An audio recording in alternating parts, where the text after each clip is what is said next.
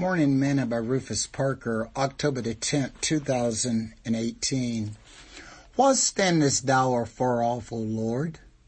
Why hidest thou thyself in time of trouble?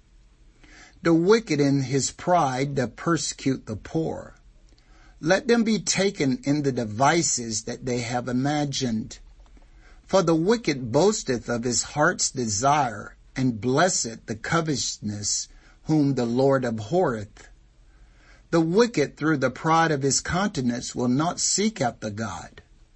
God is not in all his thoughts. His ways are always grievous. Thy judgments are far above out of his sight. As for all his enemies, he puffeth at them.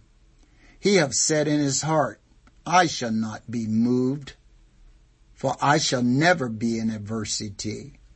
His mouth is full of cursing and deceit and fraud. Under his tongue is mischief and vanity. Psalms chapter 10, verse 1 through 7.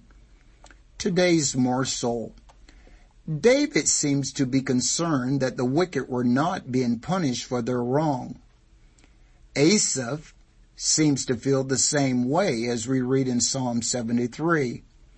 He said that his foot almost slipped when he saw how they seemed to prosper. But then Asaph said, when I thought to know this, it was too painful for me until I went into the sanctuary of God. Then understood I therein. Surely thou hast set them in slippery places. Thou cast them down into destruction. How are they brought into desolation? As in a moment they are utterly consumed with terrors. Psalms chapter 7:3, verse 16 through 19. It's amazing what you can learn when you read, hear, and study the Word of God. Even Solomon stated, and so I saw the wicked bear it, who had come and gone from the place of the holy. And they were forgotten in the city where they had so done. This is also vanity. Because sentence against an evil work is not executed speedily, therefore the heart of the sons of men is fully set in them to do evil. Though a sinner do evil 100 times, and his days be prolonged, yet surely I know that it shall be well with them that fear God, which fear before him. But it shall not be well with the wicked, neither shall he prolong his days, which are as a shadow, because he feareth not before God.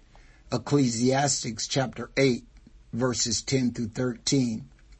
Don't ever think that the wicked are getting away.